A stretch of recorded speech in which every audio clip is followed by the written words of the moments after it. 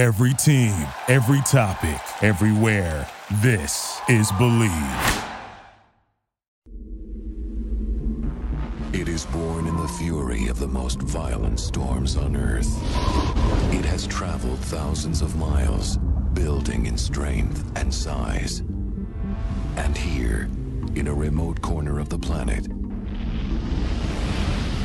some men will not run from its fury. They will ride it.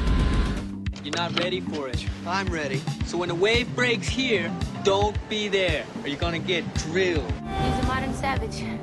If I say it's safe to surf this beach, Captain, it's safe to surf this beach! What's he searching for? The ride. The ultimate ride. What's up? The only thing surfers have in common with the rest of America is they're unemployed and love crystal meth. Welcome back to Surf Center. This is episode number 22. I'm Chad White along with Damian Farrenfort from Free Radicals, and we have a pretty awesome episode again stacked up for you today. We've got Dr. Andy Walsh, who most of you probably know as, the Red Bull athlete performance coach. I guess that's probably really not the right title for him, but he's the guy that got people mentally and physically prepared to jump out of space capsules and do 100-foot step-up jumps in Las Vegas and surf their best and skate their best and like that, When I first landed in the States, and it's the first time I met Andy, me and Jordy were living together, and we moved over, and I was like riding his coattails, and we got to go up to Rincon for this like little Red Bull camp with Andy and Kingy, Andrew King. Yeah. And they were teaching us about, we kind of served Rincon all day, and then they were teaching us about like lactic acid in the body. And although, as Andy mentions in this podcast, that was like a very common thing and known amongst the training or the athletic world, right, outside of surfing, was still very new in surfing, right?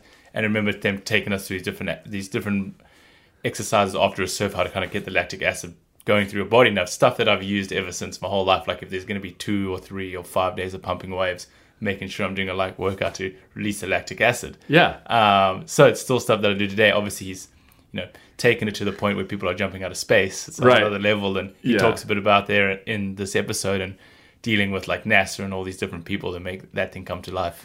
Yeah, I think that I always think about everybody's career. That you have this sort of progression in your career where I think that people sort of plateau and they think they know every single thing there is to know. And Andy's one of the opposite kind of person. The more he ends up learning, the more he wants to learn, and the more he's been able to unpack and unlock all these different things with regard to human potential. I remember having this conversation with him that, there's only so much that your physical being and your nutrition and your headspace can do in order to prepare you to perform at the highest levels, whether you're an athlete or whether you're a creative person. But he said that the one thing that they've really been trying to unlock, and he created a whole platform around this, is the difference that creativity makes in being able to achieve those goals. It doesn't matter if you're a creative person. It just matters that the way that you see the way that you solve problems and the way that you see things in through your own lens is really the way to the highest possible performance. And that's something that nobody really had been thinking until I think he got into that space. And if you're a core surfer, you don't have to look much further than like the Kelly Slaters, the Geordies, the Danes, and even like Mikey to a degree, the different approach to riding waves. Yeah. It's like truly creative, and it's kind of thinking outside of the box. And it's interesting because you really can see that, exactly what you said, that when Kelly's surfing, it's Kelly. Like just the lines he draws and same with Jordy, all these guys. And it really does have to do with the way that they dissect the problem of riding waves, right? And so, anyways, so Andy will tell us more about that. One of the really interesting things is that he was saying that the difference between success and failure also comes down to how comfortable you are when things go wrong.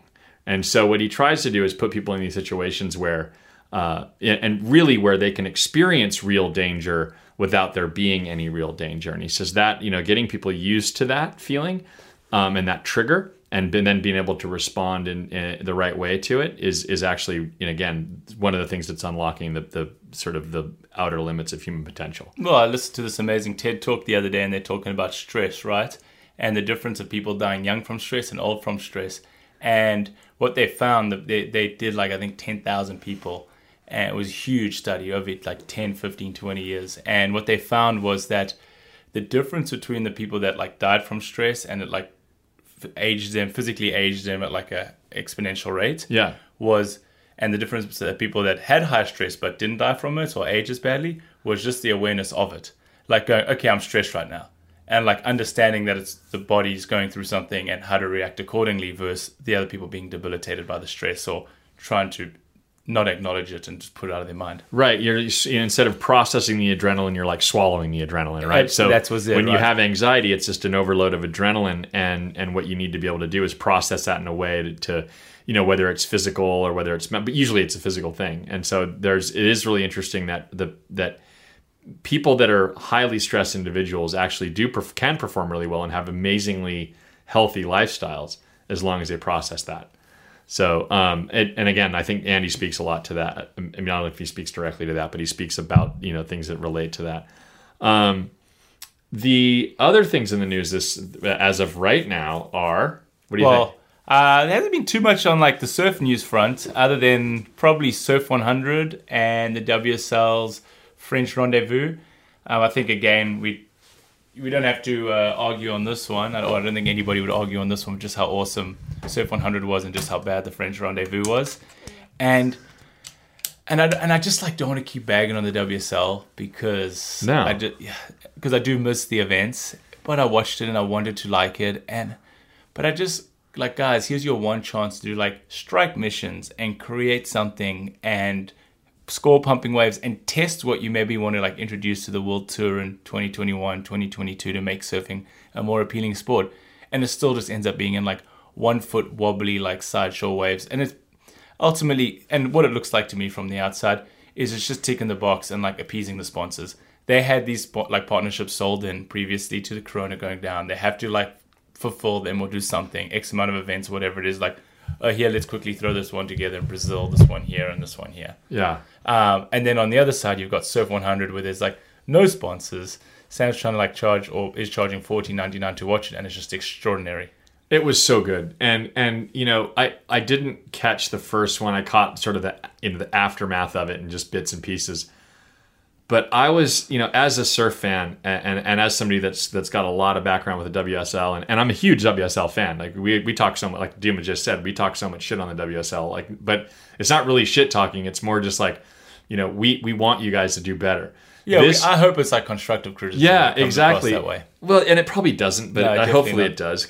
But the Surf 100 felt like the future of surf events, and not just because of COVID. It felt like even if COVID didn't exist, Surf 100 is the way I want to watch surfing.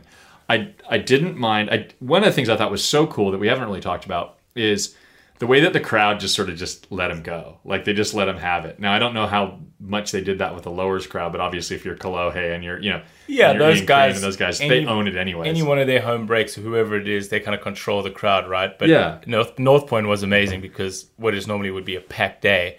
Although, like, the local guy got the best wave of the day. The local guy got the wave of the day. And one of the best waves the boys said they've ever seen come through there. And even better. That is the best. So to me, that's even just the bigger argument for the whole thing. It feels like surfing. It doesn't feel like a compromise. It doesn't feel like, oh, well, they didn't really, there wasn't anything. There was a lot of, again, no stakes, no world titles on the line. But those guys all wanted to win that thing. Totally. It felt like bragging rights. Yeah, it felt like they really wanted to win. There was that competitive spirit, and naturally there is when there's pumping waves. Right. So that's how you get that, right? If there aren't real stakes, you will have it when there's pumping waves because somebody wants to get the best wave of the day. Jack Robinson wants to get the best wave of the day by far. And you could see it like if it was physically tearing them up that they missed that wave that kid Marty or whatever his name was, the local kid that got it, right? It was like killing them. Dude, and they couldn't stop talking about it. Robbo never stopped talking about it. Robbo just going, so how was that wave? What was that wave like? I would have given you $300 for that wave or whatever. I mean, it was literally 20 minutes after that wave broke. He's still up in the guy's face going, I can't believe I didn't take that wave off you. And that's what's so great about it. And then just beyond that, the shouldered programming, right? The interviews, like even though it's 100 minutes of just, there was big lulls between waves, and which North Point is because of the direction, the way it's got to come in and funnel through the bay. But it just didn't feel like it. Like everything from the Grom that dropped in on Jacob and then getting interviewed on the beach to Snake to just the guys being mic'd up in the water.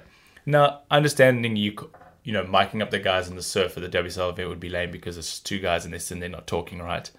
But like even just hearing his sounds, like you hear the guys. I mean, I think Grunts football did that first, the NFL, right? Yeah. And you just hear the banter going on, and then when the guys come in, and it just adds another layer to it that makes it more probably easier to like sit through the long lulls and the different things, you know. Well, I think sometimes, and I've tended to do this with a lot of projects. So you get a project from a client. Sometimes you just overthink it. You want to make it bigger than it needs to be. You want to, you just really want to kind of you want it to be this amazing thing. I feel like that's where the Surf League has gone. I feel like World Surf League has taken this, and they're like, we have to be this huge tour. We've got to go to all. You've got to take this whole traveling circus to all these different locations. We've got to have this big premium, event site. Everything has to be like picture perfect, right?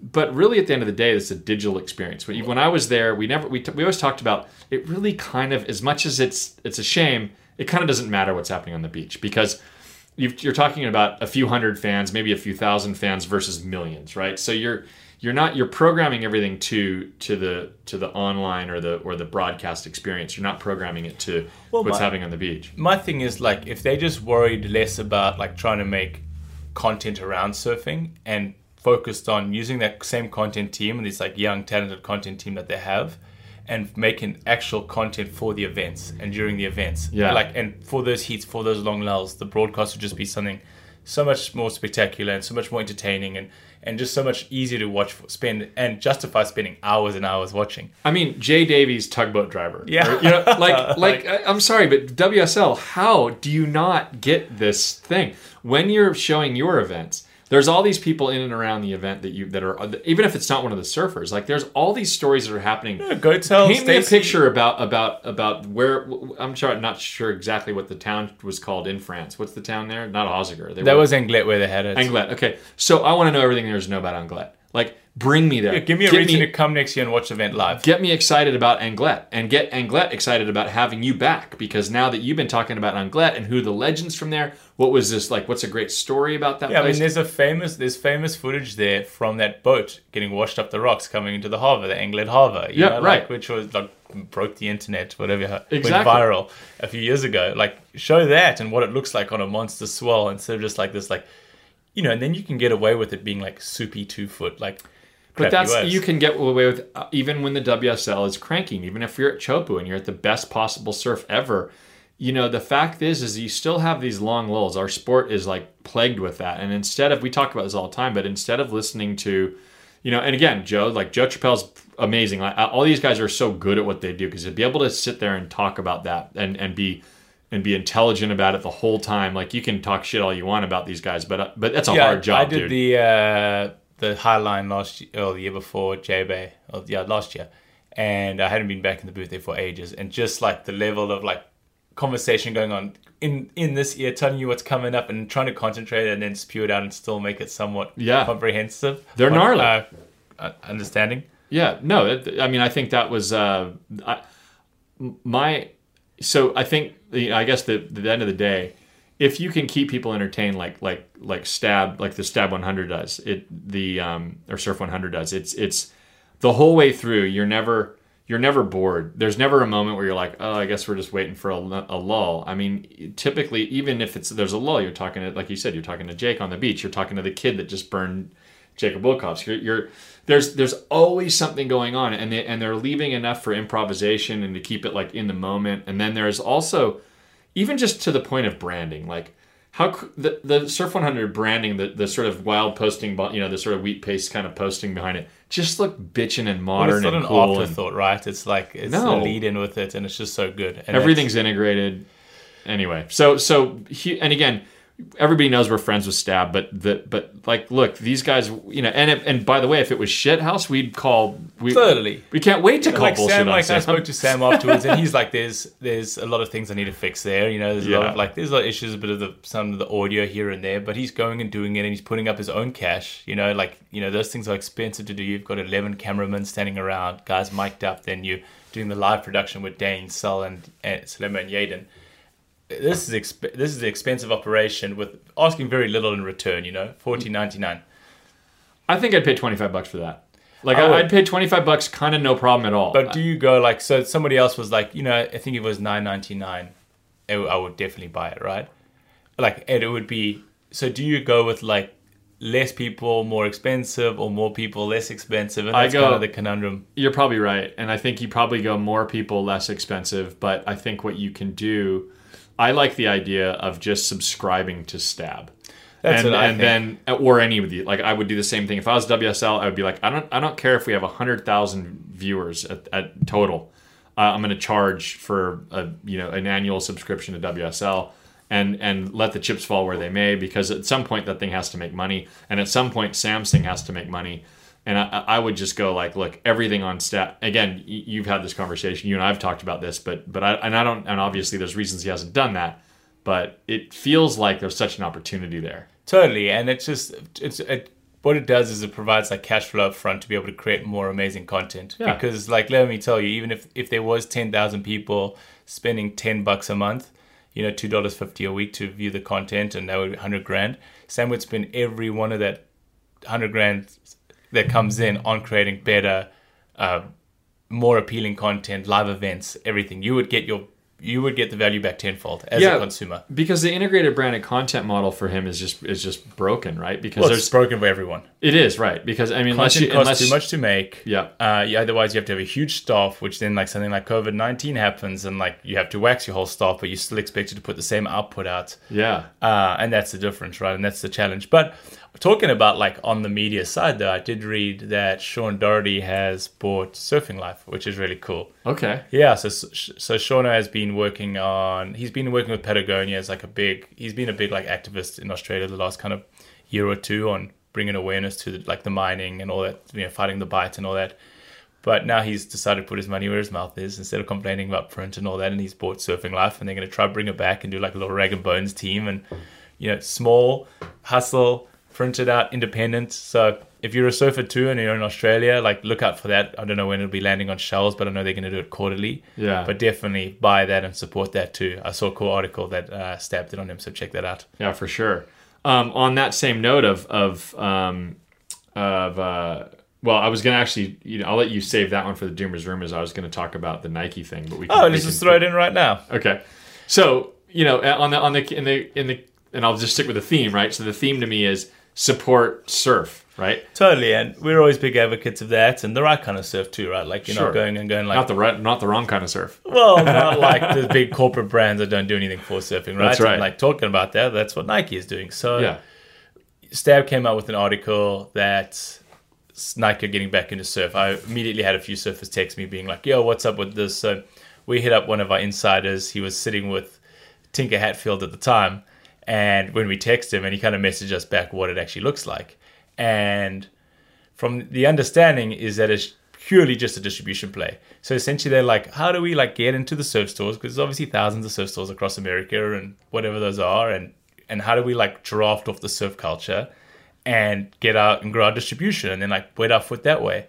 So if you're a surf store or a surfer, please do not buy Nike. Yeah. Do not take them back. They already ruined surf. Like what no one understands is the middle class of surfers, and I'm repeating myself because I've said this a million times, but the middle class of surfing, myself included, was gutted by Nike coming in, because what happened, they offered these guys, this is before they even bought Hurley, such high salaries that the surf brands couldn't compete, so they had to wax their whole team in the middle to be able to like justify being able to keep Dane, Geordie, these kind of guys. And awesome, these guys made out like bandits, but all the other surf culture and everything in between just got destroyed. Yeah, and then they just decided to pull out. They're That's like, nah, they dropped just 60 kidding. million on Nike SB, I think that was the budget, and then just like, oh, that kind of sucked. Like, we'll see you later. Yeah, So or on 6.0. So don't take them back. Vans might be this huge corporate company, but they spend money in surf. They give us amazing surf films. Everything they do, they give us is for free. The events that they sponsor, they really invest back in surf because they consider surfing and skating their two main priorities. Well, don't forget, Vans is big because they are authentic and they are rad. Like there's a reason that they're that way.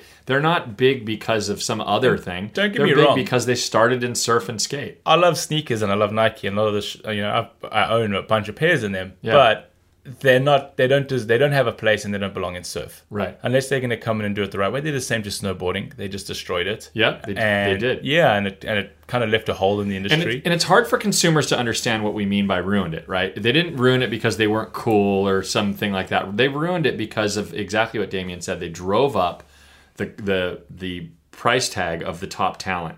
and everybody else then had to And it's basically unsustainable. disappear. And then they also at retail, so the distribution model was that they had they're at such high dollars they could go in anywhere and just get distribution wherever the fuck they wanted to. They'd buy distribution if they needed to.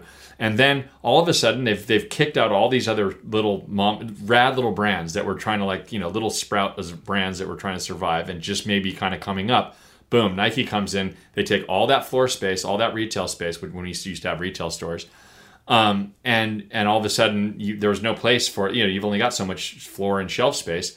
You're not going to have any space for those smaller brands at that point. So now Nike's come in. Then they just go, oh, we're kind of over snowboarding. We can't make $1 billion on it, so fuck it. And then they leave. And then what's left is like whoever's sort of there holding the bag. Yeah, and managed to survive. Right. And so and by the way, I don't think just in full disclosure, I don't think Tinker had any real idea about the surf thing either. So we're not saying Tinker said anything. No. I think this was that conveniently a very good friend of ours is very good friends with him.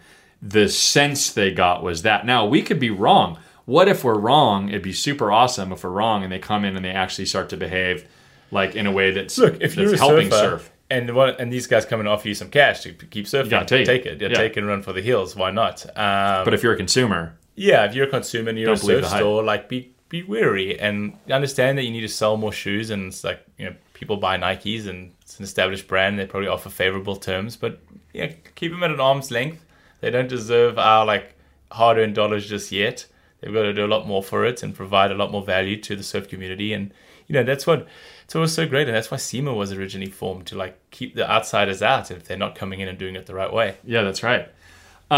So the other news that we've got isn't really surf news, but it's news, and a bit of it does obviously affect surf. So fires and hurricanes. So we've got fires here, which don't really help the surf at all. Which is kind of a bummer, but unless we get swell and it's offshore, I guess. But for the most part, fires and surf don't really work. But on the East Coast, which is this new thing where the East Coast just will not stop pumping. And I know they're going to have all this coastal erosion and all the effects from global warming, and we all realize how... Pretty bittersweet, right? Yeah, it's a terrible problem. But I will say this, when I was a kid... The East Coast got a swell once every couple months. They might get a swell. It's more consistent than California. Almost, bro. They get better waves. They've had a bunch. Miami's had a bunch of surf this year. Yeah. You got pretty good waves on Friday and Saturday with a couple of buddies, and we came out and we were pretty chuffed with ourselves. Got a couple of nice barrels, found them down the beach, and then we started sending each other videos that we saw from Brett Barley and these different people on the East Coast, and it kind of deflated our whole session. Yeah, you guys got head dips, and they're getting the East Coast is good, even though it is used to be inconsistent. It's way better than California when it's good. Right, it's peaky A-frame barrels up and down the beach for miles as far as you can see. Yeah, and I think that's so we have to kind of contend with that. I'm stoked those guys are getting waves. It's awesome. And then they got to surf in the winter in the most, horrendous conditions. And they're just all so radical. So every single one of you guys that does that, right on. And then the last thing we have in the sort of intro is just to talk about my favorite subject, Donald J. Trump. What a piece of shit. So here's two things. Wait, he's the Messiah. What are you talking about? He is the QAnon Messiah. He, obviously I think it came out on Sunday. So it'll be 2 days ago when you guys hear this about his taxes, right? Mm-hmm. And that he paid zero tax, and in 2016-17 he paid $750. And that he'd paid zero tax, and he'd taken $76 million of, in government. What was it? It was No, he actually got a tax refund. His tax refund. He got cash back from the IRS. Up to the tune of $76 million, right? And this doesn't make him a good businessman. This makes him a crook. Yes. That is the crook. And and you had a great point when Chad and I were talking about it earlier, and I kind of was like, how's this guy? Because, it's just consumes so much of our news, and it will until November 4th, and he's hopefully taken out of office. But they need the left-wing media needs to focus, and this is what you were saying, Chad, needs to focus on the fact that he's such a shitty businessman over him not paying taxes, because Apple doesn't pay taxes, Amazon doesn't pay taxes. That's right. We don't pay. We do pay taxes, but I paid $17,000 this year. Yeah, we paid chunk of change for what I make. Yeah, right. So we paid a lot of we do pay taxes. The problem is that the focus if you're listening to this podcast, you probably the people that don't listen to this podcast anymore are Trump supporters, because I'm sure the people that do listen to this know that it's probably not a good place for them. But if you're like me and you want to, and you're trying to, create some strategy and how you're going to take this guy out, I want to know. So Trump's what he owes is about close to $400 million, and some say north of $400 million. What he owes, and that's going to come due in the next 3 to 5 years. Who they think the bulk of that goes or is credited from is Deutsche Bank, and Deutsche Bank is sort of the Russian oligarch bank, right? So the reason that I think we need to be looking at this is not because he didn't pay taxes, dude. Like you said, Microsoft. I'm sorry. Who knows? Apple doesn't pay taxes. Amazon doesn't pay taxes. Corporations they don't pay taxes. taxes. They scumbag. It's not really how it works. Usually, taxes are paid through payroll and things like that. Like that, these corporations get those breaks for good reasons. So let's not focus on that. We need to focus on his argument is obviously one like fake news, whatever that's his thing. But he's saying like, well, all good businessmen, because I saw the opportunity in tax breaks and tax, And so kind of like I'm not sweating him for that. And I mean I am, because it's unethical for you to say that you support our troops and all that other stuff, and meanwhile all you're willing to contribute to those troops is $750. Like, you can pay as much taxes as you want. And what he wanted to pay was nothing or $750. That's how much he cares about the troops. So anybody in this whole thing that's saying, oh yeah, but it's the troops, and or not the troops, sorry. They're saying it's this, he's such a good businessman because he's basically, he's so smart, he knows how to not pay taxes. Wouldn't you want to know how to not pay taxes? Well, that's fine if you're the candidate. But if you've been in office for 4 years and you're the one you're claiming that you're the guy that's you're the everyman president, you're for the little guy, you're for the working man, and you're supposed to be, adjusting the tax code, draining the swamp, making sure that all those billionaires don't get all that money. Well, all Trump did was every single part of that tax code, every single part of that tax break, what he did was make that work best for him and his family. That's he's been to Mar-a-Lago 293 times since he's been sworn in as president. Exactly. So give you an idea of what that cost. I think the cost is like $60 million or something. And that's just Mar-a-Lago. Think about Doral and all those other golf courses. He always played golf 293 times. But whatever the cost of the Secret Service and him going out and this, this extended cost every single time is how much money it's cost the taxpayer. So anyway, the story here, and please, left-wing media, please stick with it, is he is beholden to somebody for that money. Those somebodies are probably Russian and or foreign governments. Oh, by the way, he did pay a bunch of taxes to foreign governments too. Like, he paid those taxes. Paid more, and he paid more because they don't have the loopholes. Yeah. So he paid all the taxes to like Turkey and these other countries, no problem. He won't pay the tax on in his own country, and he meanwhile wants to raise everybody else's taxes to support these crazy military projects. So fuck you, Donald Trump, and anybody that likes Donald Trump. November 3rd. Remember to vote, right? If you don't vote and you're like, oh, I don't like either party, and it's a shitty one, because if you live in California, and this is like, you never want to tell a young person this, but like, your vote really doesn't count because it's shitty bipartisan government. Exactly. But he has to lose by a landslide, so it does count. Yeah, it does. He has to be like removed and be like, okay, you lost by like 15, 20% of the votes. So for all the thousands of people that listen to us, look, we're not, we don't have the Joe Rogan size audience yet, but we're growing pretty fast. And what we want to make sure is that everybody that does listen to this podcast goes out and votes. This is some really serious shit. If you are a Trump supporter, then go ahead and vote for Trump, but you probably shouldn't surf anymore, I think. Absolutely. With what's happening in the world, California especially, and then California and the East Coast with the hurricanes and all the stuff, what's going on in the environment. You just saw, I think there was a chunk the size of, was it like Texas broke off the other day? The biggest chunk off in the end. Yeah, it was like the size of Texas. It was huge. Yeah. Broke off again. And it's just like this, it's just happening at a frequency that's so far beyond what they expected or even predicted. Right. And I mean, this is what, so I think if we can, and again, it might be way, way, way too late. It might have been too late back when, maybe Gore should have won and maybe we would have been in a better place. Well, that's what someone else told me this weekend when we were going surfing and we were talking a bit about it. They were like, man, imagine how different the world would have been right now if Al Gore had won. Oh, it would have been, incredible. And not Dick Cheney, really, because Dick Cheney. Yeah. I mean, we would have, well, just a pawn. We might not have had 9/11 because maybe Al Gore would have paid attention, unlike these other idiots. And maybe if you do believe that 9/11 was actually a terrorist attack and not an inside job. I believe it's an inside job. I kind of do too. We're putting our QAnon hats on now. I know we're not supposed to be conspiracy I theorists. just believe there's more to it than meets the eye. 100%. Like the buildings don't just fall down like blocks away. They're like there still hasn't been like justified or how it happened, and planes don't just burn at such a high. The jet fuel doesn't burn at such a high temperature that it can melt steel and just a plane can just disappear. Well, your father-in-law would be able to talk about it, right? Because he's an engineer. He knows all this stuff, right? He's an engineer at NASA and Boeing. Right. He works with SpaceX and that, and And we're not saying that Duma's father-in-law has ever said that 9/11 is an inside job because that could get him in some trouble. Yeah, these views are. How does the false copy go? The views expressed are clearly the opinions of the. Yes, the views expressed in this podcast are clearly the opinion of the host, and I think that's about it. Yeah. So, okay. All right. Well, let's get into listening to some Andy Walsh. I think it'll make us all a lot smarter. At least we felt a bit smarter after we listened to it. So hopefully you will too.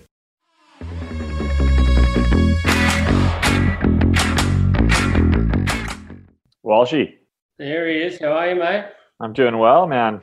Hey, Damien. How you doing, Andy?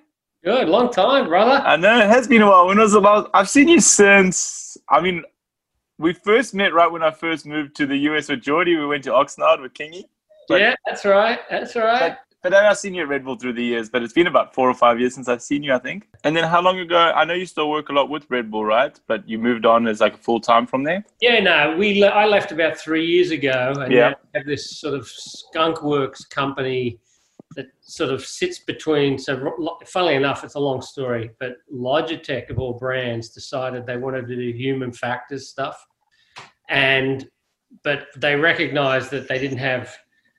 Like if we worked for them a lot, we'd lose our edge in the performance space because they didn't have any framework or anything. It's not like Red Bull had no human performance program, but had athletes. Yeah. So we've been just building that. So half the time we get paid to sort of work on their stuff, which is mostly around esports and streamers and influencers. And then the other half of the time we get to go and do whatever we want with other communities, groups. So we get to play. Just pick the cool shit and go do it. So it's super fun. That's it, man. The cool don't pay the bills. Let the other stuff pay the bills and let you do the stuff you're passionate about with the athletes and all these wild extremists. What would you say what would be your title these days? I'm now the co-founder of Liminal Collective. They called me the Chief Performance Officer. They love a title here, don't they? Tell us about the business. So the Liminal Collective was sort of an idea born out of the community that we developed over all the years and all the different experiences we'd had working with talent. So you think about all the communities surrounding just the Red Bull portfolio and all the different sports there. And then you think about the creatives and artists, and then all those institutions, laboratories, communities working in the government, the military, in the arts, the culture. Every one of those communities had people sort of passionate around human performance. And that really was sort of what do we do if we think about that community and aggregating all that horsepower and experience and pointing it towards programs or human performance, objectives, if you like. So the sort of collective is this sort of global community of people passionate about sort of human factors, and each with very unique and distinct backgrounds and skill sets. And that's really the horsepower. We can sort of take on any project because someone in the community is probably an expert in that area, and we just point the people and run. And what are your deliverables typically like? Well, it's completely bespoke and customized. Like if it's a corporate community, it may be kind of classical stuff around team and leadership. It may be, in a sports environment, obviously the optimization in the culture and the arts. We're doing a lot of stuff on creativity and sort of harnessing that creative talent and how to actually develop creative talent. And in fact, across the board through all our communities right now, sort of creativity in as sort of the ultimate sort of performance metric is sort of the thing that everybody's really digging deep with us on. And it can come from an elite military group or a corporate group or an athlete group. It's like, how do we think differently? How do we train our group to look around the corners and sort of see beyond the horizon? So it's kind of all falls under this sort of explorer mindset.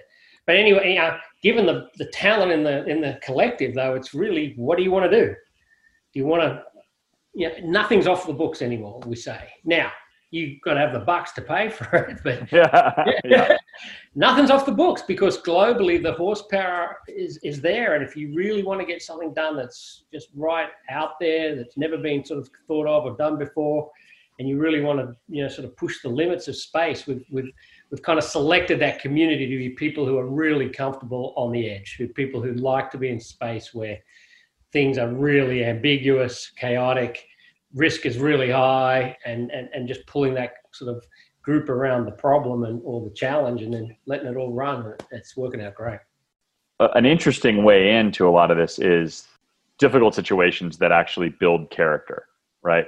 And you guys have been pioneers at, or you have been a pioneer at controlling that risk of those potentially dangerous situations, and putting people through these exercises multiple different times in order for them to be able to learn how they react to difficult.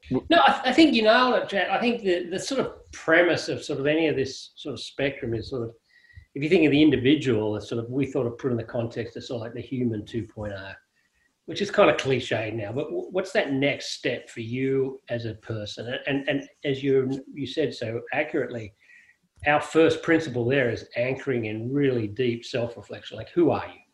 What are you about? Now, not who do you want to be or what do you portray, in the office when you're, sort of putting on your professional avatar. It's like, who are you deeply inside? And then once you sort of get that level of interoception and understanding of who you are, where do you want to go? And sort of, so as an individual, those sort of training evolutions or challenges are really about just sort of putting you in situations where you get to look at yourself in a different light and you hold the mirror up to yourself. And, there's a saying in the business, sort of, there is who you say you are and then who you show up as. And then, as soon as we turn the heat up a little, it's a quick way to get you to see yourself in the good and the bad. I think under pressure or under a challenge or even in even in a boring situation, I'd like to think I manifest a good version or a better version of myself. But sometimes the reality is, you are who you are. So that's not right or wrong. That's just, okay, if that's not what you want to be, how do we help you get there? And then when you go to sort of the team environment, even in a team setting, we're always about, you got to be pretty good and pretty self-aware as an individual to be a good member of a team. And so even in a team environment, we strip back to the individual first. Great teams are made up typically of great individuals. And then our broader context is up sort of one individual, sort of teams of individuals, and the sort of humans 2.0, and then humanity 2.0, sort of how do we take all these lessons and sort of give them away such that people who don't typically get the chance to learn these things in their career or craft get access to some of this information. How difficult is it to get to that kernel of who you are for people? Because I think if you're an athlete, let's just use an athlete for example. You can use an athlete and the creative, probably both equally. But if you're an athlete, you are a surfer and you're a great surfer, and that's what you've always done. And that's kind of the culture you've grown up in, and people have rewarded you for that. How do you get to the place where you help people learn who they actually are? Because that's a different thing. What you do and what you are typically, like, kind of, there's probably a blurry line between those two things. And to extricate one from the other and to separate them and then be able to focus on one and the other, because I think that's what you've done a great job at, is being able to go, okay, we're going to worry about your performance. We're going to look at all your blood work, and we're going to do your brain scans. We're going to do all that sort of tactical, physiological endeavor. But then when you strip it all back, what are you left with? And so how do you get people to identify that? Well, I think it's sort of that premise of, our whole philosophy is like better at you first. Then no matter what you're trying to get better at, you'll do it. So once you get better at you, and so that is exactly as you say, if you're tied, if who you are is tied to what you do, then your sort of self-worth and being can be tied to the swings of success of your career. And that can be, that's setting you up for disaster, because eventually you're going to get your ass handed to you, and you're going to get beaten, and you're going to be on the downside of that career as an athlete. And if that's all you're anchored on, then you're in a position where you're, not right or wrong again, but it can be sort of sort of a thin line you're walking. So to the question, how do you help? Well, even sometimes just sitting down with the individual and really digging deep into the conversation about where they see themselves. Not, I won a world championship. Hey, that's great. I get it. But even beyond. And so the timing of that is always critical. It's really hard to sit down with a 12-year-old and say, who do you want to be when you grow up? Because they're like, you're not my dad. Come on, give me a break here, And honestly, they're having fun. Their life should be more enjoyable. But when you're sort of getting to that point in the career where you start to say, okay, a professional athlete is maybe my path forward, sitting down with them and sort of saying, look, this is great, but let's create a bigger picture of what's your legacy, how do you want to be remembered? But maybe we have exercise. What do you want to have written on your gravestone? Write that down now.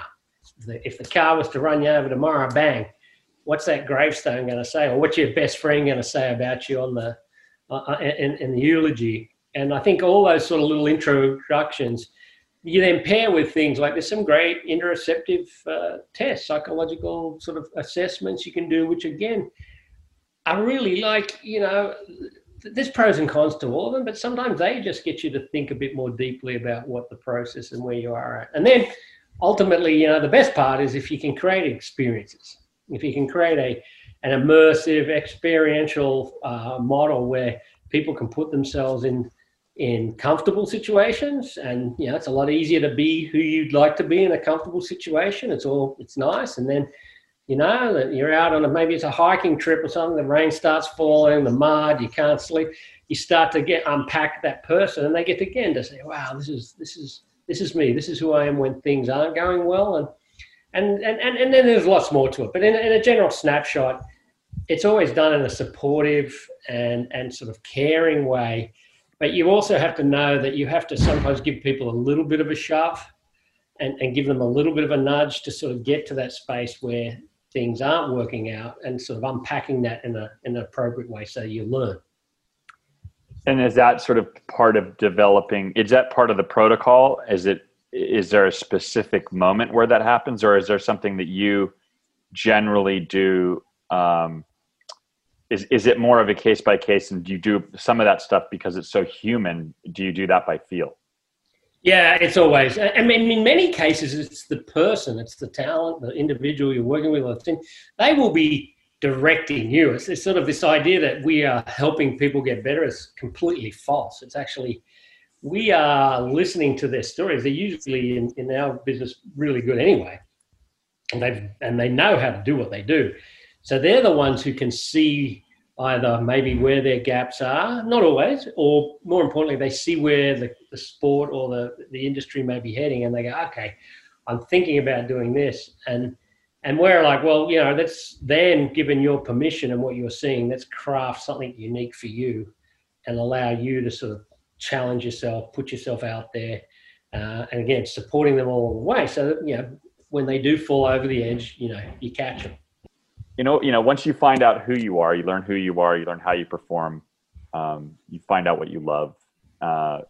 There's something about that feels a little bit like that Joseph Campbell kind of idea of like following your bliss, right? If what you're good at, what you love, you'll probably be really good at, and what you're good at could likely, create some success for you. And if that's the case, that's probably pretty good for your ego and good for your self-esteem. And it's a cascading effect. Does that have some resonance in your work? I think it's a powerful narrative. And, I think in a lot of high performance, there's a lot of energy spent looking at what's next. But for us, the future of HP is really looking back, and we're spending an inordinate amount of time looking at Indigenous cultures, First Nations, sort of traditional owners, and that whole premise of their livelihood and how they integrated their societies again into nature, but as to be successful, was they were kind of the original performance directors, high performance communities, and what they had to do and how they overcame it. And if you think of a rite of a passage, is sort of something that's sort of put there to put someone in a position to really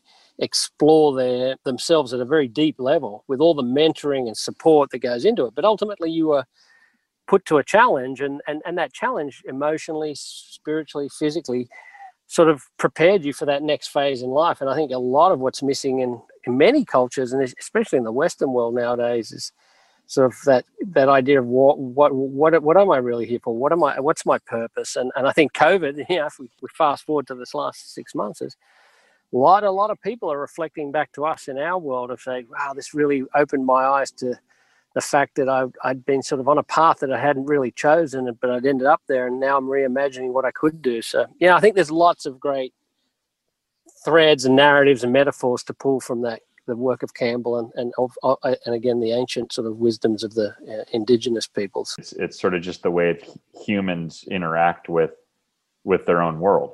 Yeah, but at the same time, preparing them for that. So preparing them, giving them tools versus good luck, you're out there, have fun. It's like, how do we set up frameworks and structures and education to enable people to navigate the sort of the bigger picture of life, I guess. That's a lot of the work that you actually ended up doing with Red Bull, right? Where you're setting up these challenges that were I guess a version of what they were going to be facing, and then help them get comfortable with, repeating that type of motion over and over and over again, facing that, maybe some fear and overcoming some obstacles that you had intentionally put there in order for them to learn how to deal with those perceived, maybe not dangers, but perceived. You nailed it. I think what we did recognize is, if you do take that narrative of sort of what humans do not like as a race, the unknown. And again, back to where we are today, we leverage that. And again, it's an ancient principle. If you think about walking through the jungle or savannah back in early early evolution of humans, the mechanism that keeps you alive is tied to that sort of flight or fight response. Whereas if you do hear something in the brush or in the woods, or you're coming up against something you're not familiar with, you set yourself up to either defend or run away. So you're protecting yourself.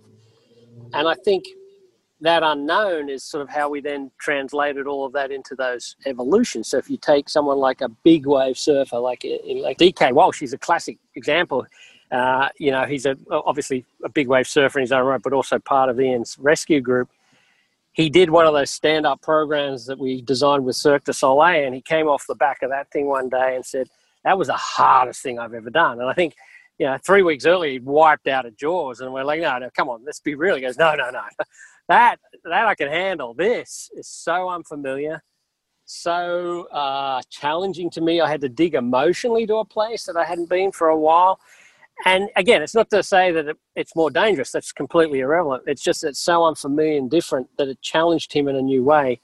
And by exposing himself to that challenge, he was able to explore things about himself that he hadn't seen in his normal world.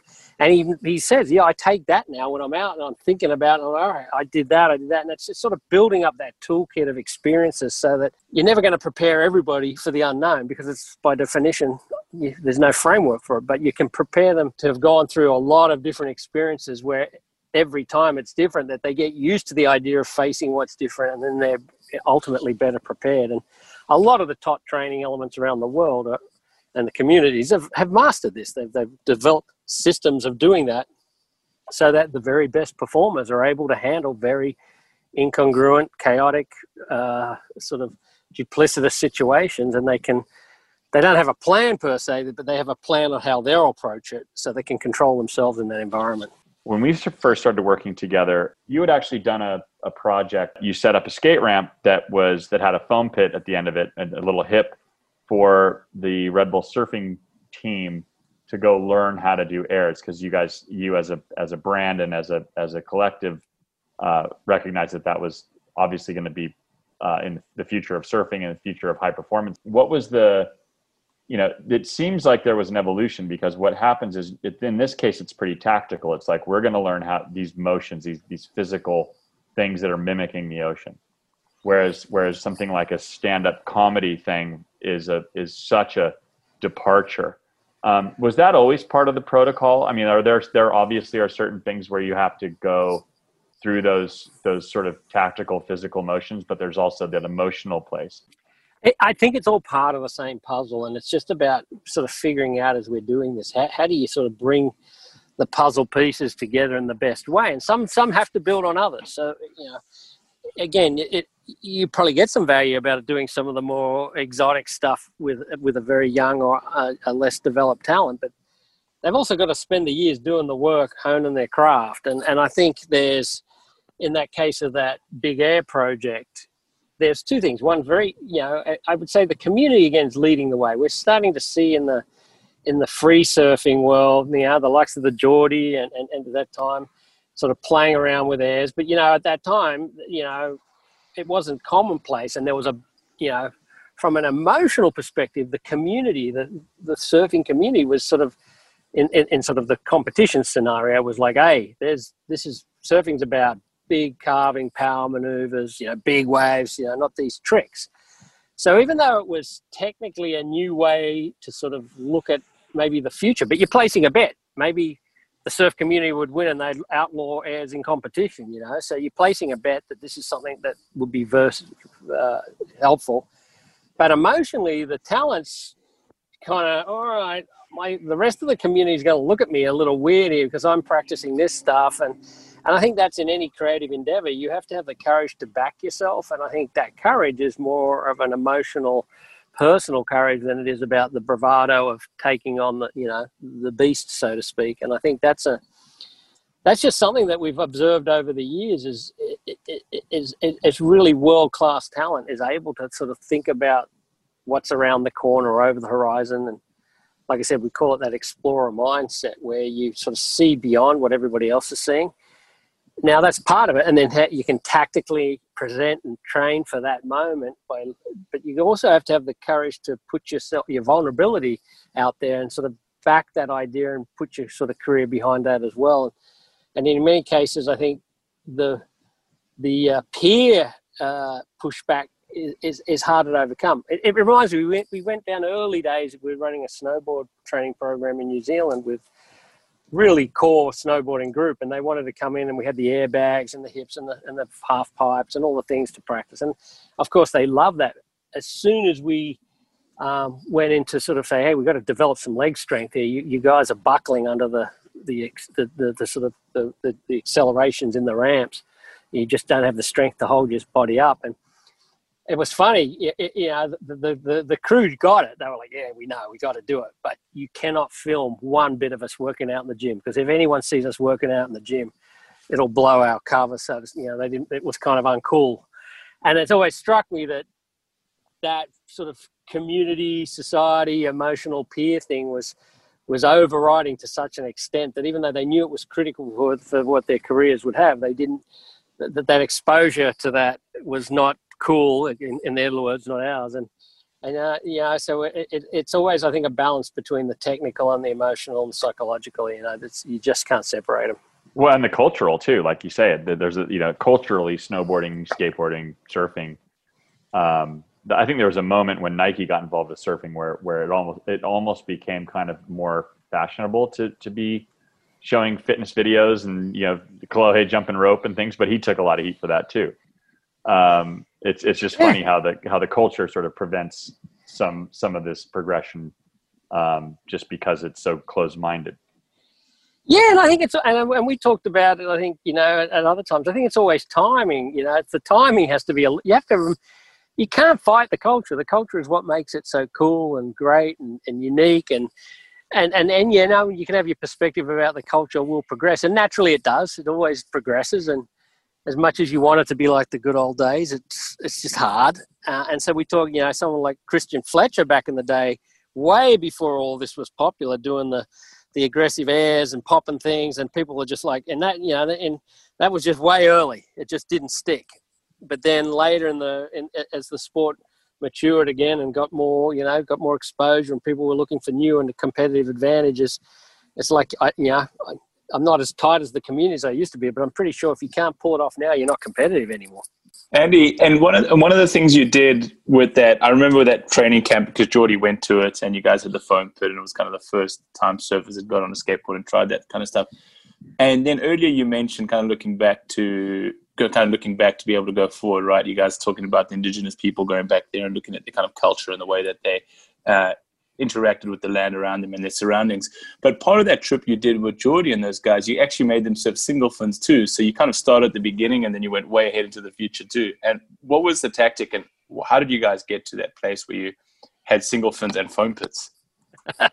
I think, and then that's part of the narrative. I think it's to sort of say I think it's important to look back, and as I said, I think teaching the surf group we had there was an amazing group of individuals. It was like, all right, there's a lot to be learned, and so we had MR Mark Richards shape some of his classic single fins. The board that he won at Pipe. We had Brocky and Batty, come in and present sort of the nature of how they'd surfed. And we're at Lennox Head, so for the surfers in the community know that they're sort of locals. Batty lived down at Iluka, and Brocky lived at Lennox. And we sort of started that narrative, and even referencing old Georgie Greenhow, who'd moved to Lennox many years ago. And so think about where surfing was and where it is today. And everyone's like, oh, all right, yeah, cool. And we're riding these single fins. And of course, just adapting. And from our perspective, seeing even in that group, who has that learner's mindset, who's going to jump on this board and see what they can draw out of it versus, oh, this isn't cool, or this is not going to help me. So there's lots and lots of things going on with respect to that. But then you think about, okay, so that single fin that MR won on to where you are today, so what's next? And as soon as you say, all right, so there is going to be a next.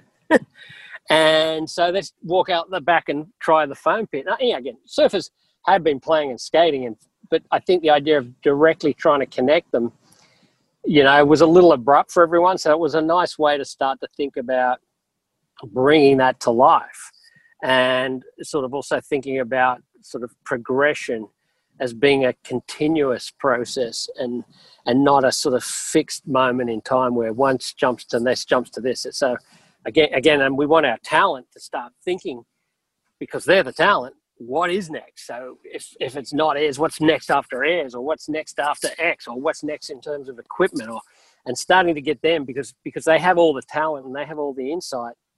They can usually, if they're thinking that way, will inform you, and that gives you potentially a competitive advantage. And you guys, initially you started off, I remember a lot of the high performance stuff when you started was a lot more physical kind of stuff. And one of the first time we met was going up to Oxnard, and you were with Andy King, I think. And I was with Geordie and kind of just hanging around with you guys. And it was the first time that I ever learned, and you guys were teaching him about lactic acid, and after surfing a long day, getting on the spin bike and just kind of getting some of that lactic acid out of your system. Now 10 years later, everybody knows that, and everybody, after a big day surfing, the guys are doing a light exercise or kind of trying to get it flowing through their body. But since then, you've moved far more across to the creative and actual mental side. When did that shift happen for you guys, where you figured out that a lot of the physical stuff is done now, and we need to start focusing on the mental side of it, and how to kind of unlock that creativity for top tier athletes and then just everyday people? It's a great question. I mean, I think what's really interesting is that the beauty of being part of this global sort of community is that somebody else has usually figured out the problem you're trying to solve and done it far more completely and better than you will. So you think about that process of active recovery post a tough day. Yeah, in surfing it was fresh and new at the time, but in athletics and Olympic sports, they've been doing it for 40 or 50 years. So part of the job is more just moving things around the chessboard. But I think, to your point, then as an individual, sort of people typically, just by nature, especially athletes, will default to the physical stuff because they get it. So that's an easy way to bring concepts to life around performance that without sort of running into too much cultural interference, I think is coin the term that Chad mentioned. And then, so you sort of, all right, I can help make you a bit fitter and stronger. I get that, because moving into the sort of social, emotional, spiritual, psychological stuff, if you start there, people look at you a little bit like, hey, hang on. And I think it's far more tangible to see results in the physical side. So you start to then blend them all together. And then as you get into this sort of where we are today, you sort of recognize that, yes, you got to do the physical work, and there's a capacity there you have to develop, the psychological skills and the tools that you need to develop. And then you start to move into this, well, really, where do the top performers sort of differentiate? And they start to think about, well, they're the ones that redefine the sport. They're the ones that come in and say, hey, the sport has been on this path for X number of years, but now I see a future that no one else sees, and I'm going to move myself into that space. And then, you can typically recognize them because everybody after them sort of is now looking up to them as the standard. And I think, the recent show on Michael Jordan, the series that everyone was talking about, Venus, Serena Williams, and the power tennis of the women. These people come in and go, all right, the game used to look like this. Now the game looks like that. And I think that natural creative piece is something that very few performance programs sort of touch on. But beautifully, like I said in that first example with the sort of Olympic athletes and the active recovery, the creative community has spent hundreds of years working on that side of the shop. So you just run over. So that's where we start to get the greatest benefit. We start to sort of toss the creatives in with the athletes, with the sort of spiritual groups. And, by sheer accident at Rebel, we had those communities all running around together. We had the record studio next to the weight room, next to the esports studio, next to the screening room, the filmmakers, and we just eventually collide all the 3 or 4 communities, and ultimately they would be teaching each other, and that natural progression of sort of cognitive diversity around performance is really where we find ourselves today. So talking about that cognitive diversity, I always reference Gabriel Medina and Kolohe Andino. They came up around the same time, similar year on tour. One guy's killed it, the other one struggled despite having similar skill sets, right? I think a lot of it comes down to Gabs truly believes he's the best, while Kolohe doesn't. He kind of lacks that confidence. Where does that self-belief come from? And how does someone like Kolohe, who's obviously missing and has all the talent to be able to perform on that high level and win events and potentially world titles, get to that next level and actually capture that confidence? I'll have to take your word for, we were fortunate to spend time with both of them early days. I've watched them both since then. I'm no longer tied to their programs, but I think there's a lot to that. So what is it about Gavs's upbringing, the way he learned, the community that he sort of surfed in, the environment he surfed in, and what skills did he draw on, aside from the technical ability to obviously tear it up in the surf, which they both have. And then potentially, how did Kolohe come through, and is there something in that natural development that sort of missed that piece that sort of gives Gabs the edge? I don't know the answer, but in a lot of cases, we often see around the world that sort of, sometimes, I know Kolohe's program was probably a lot more structured than Gabs. That'd be an assumption. He had growing up in California with a bit more of a formal process around him, and maybe some of that unstructured development that Gabs may have had set him up for more chaotic and dynamic environments in the surfing environment. I mean, that's just a guess. I mean, it could be completely wrong, but for me, there's always something that's either in their development, their progressions, their training, and whether it could be self-belief, it could be the sheer fact that, again, in less sophisticated training environments, we see some super talents rise because they just spend a ton of time just practicing. They don't get caught up in all the other pieces. And I don't know nowadays. These are the questions that even in our community struggles with day in, day out, to try and look at environment, training, coaching. One of the great lessons of working at Red Bull was the idea that all these talents across all these action sports at the time, which were relatively new with respect to the mainstream sports world, they didn't have a lot of coaching. They didn't have a lot of trainers. They didn't have a lot of psychologists. They didn't have a lot of nutrition. In fact, most of them had none. And they were still performing in extraordinary ways in extraordinary places with high consequence of risk to themselves physically and mentally if they made mistakes, even death. And I was like, all right, there's something to be said for the environment and how you train and what environment can bring to bear in terms of your training. That's missed if you just focus purely on the science of it all. I think you're pretty spot on. I think you're spot on with your, like you're saying, just an assumption because you weren't around there when they were young. But equal talents, both freakish talents. One really struggles, one doesn't. Just comes so naturally for Gabriel when he's in a heat and those high pressure situations. But Chloe does all the right things outside of the water, from training, time in the water, surfboards. The free surfing is at the same level. It's fascinating how it's just those small things and growing up. Chad and I talk a bit about it, and so much because we just spend so much time watching contests, and it's almost like that Brazilian mindset and those young kids coming up. They have these idols of these top sportsmen, but they want to beat them, and it's that mindset, and they respect them, but they want to beat them. Whereas even from where I grew up in South Africa, we would see a Kelly Slater or a Joel Parkinson, and we'd be in awe, right? And it feels like that's how Brother was when he came on tour. These were his heroes. So he'd get into a heat with them, and he would struggle to dominate them, whereas Gabriel Medina would get into a heat with them and have a whole different mindset, how he just wants to destroy them out of respect for them. Because these guys have been his idols. And to me, that's almost the clear difference we're seeing with Brazilians and the other athletes on tour. Yeah, I haven't been tracking as closely nowadays, but I do think that, there's all this anecdotal stuff in sport, which makes for great stories. I don't know how much truth there is to it, but if you take boxing as one of the classics, or baseball, in the Dominican Republic, and boxing, and then the idea that, they come from sort of underserved communities.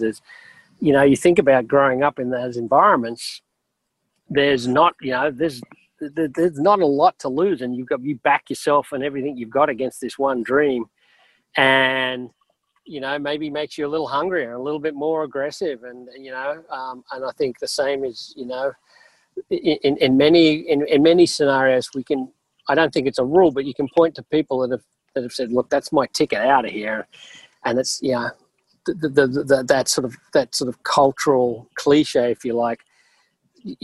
There seems to be something to it. Again, you can't point to it directly, but that notion that a lot of talent comes from places where they don't have the best resources and they don't have the best coaches, but they really have a drive and a desire to push and break through. And I think, again, maybe Gabriel had the best coach in the world. I don't know at the time, but it's a funny way. And again, with any human performance story, there's always so much that you have to sort of explore, and you've also got to keep an eye on the sort of rumors, and you've got to keep and that's where the science does play. And you got to keep one eye on the science and one eye on the story, and try and make sure that you're not getting drawn too far down one or other path, because invariably neither of them are accurate, but both are helpful.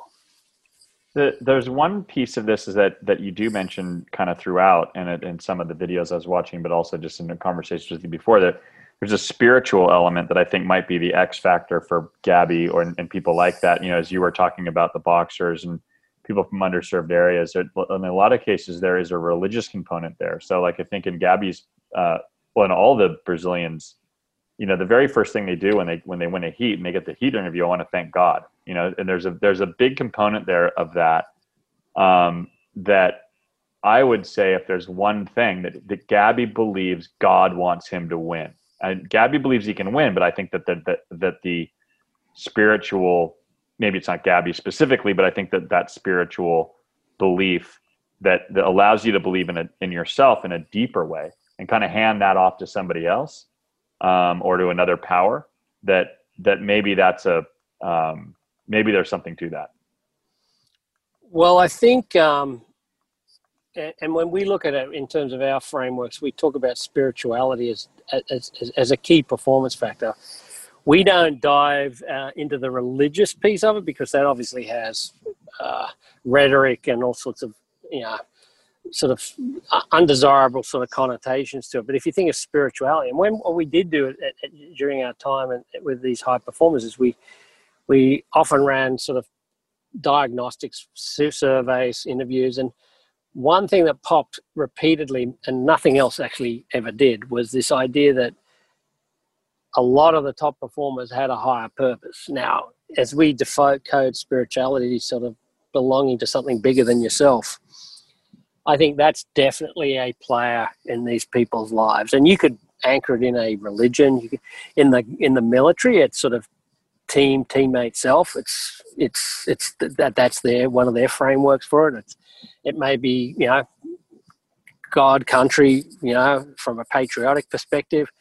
But I think even if you think about the sort of blue zones around the world and longevity, the people who live the longest, purpose and meaning is one of the keystones to that culture. So I think if we sort of decode spirituality into that higher purpose or meaning or something greater than myself, then I think absolutely I'd be the first to argue that that's an important criteria for people pushing and having the faith in their own abilities to push beyond anything you've seen. And again, I'm not that familiar with the science of it. I'm sure there is a science to it, but I'll take that one on face value, having seen it over the years over and over and over again. So then in that case, then even if we just remove the sort of Catholicism piece of it, which is the sort of religious dogma part, and you add and you sort of substitute that with Brazil, right? Being the driver, being the, I'm doing this for country, like, right? Having that higher purpose for the whole Brazilian Storm.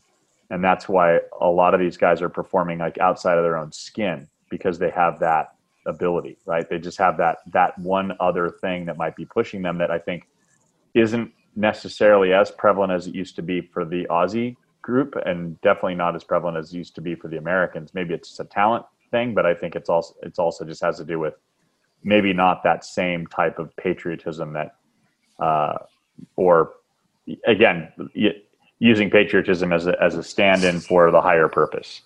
It could be again, if you take the Olympic moments around the world, the number of post sort of event reflections I've heard from the athletes is like, I just looked up, I saw the flag, I saw the crowd, I saw my mother and father in the stadium. I mean, there's so many things that have lifted them up, when they thought they had nothing else to give. And I think there's definitely, I wouldn't discount any of it for that matter. I think it's especially as surfing becomes more and more competitive, it's going to take more and more, and you're going to have to look under every stone for an opportunity to sort of outdo the person next to you. And that may be the reason. It'd be a great thing to sort of review and look back and say, why did why was the US dominant for this period of time? Then the sort of underdog Aussies came sort of through and pushed hard, and and then now the sort of the sort of Europeans and the South Africans and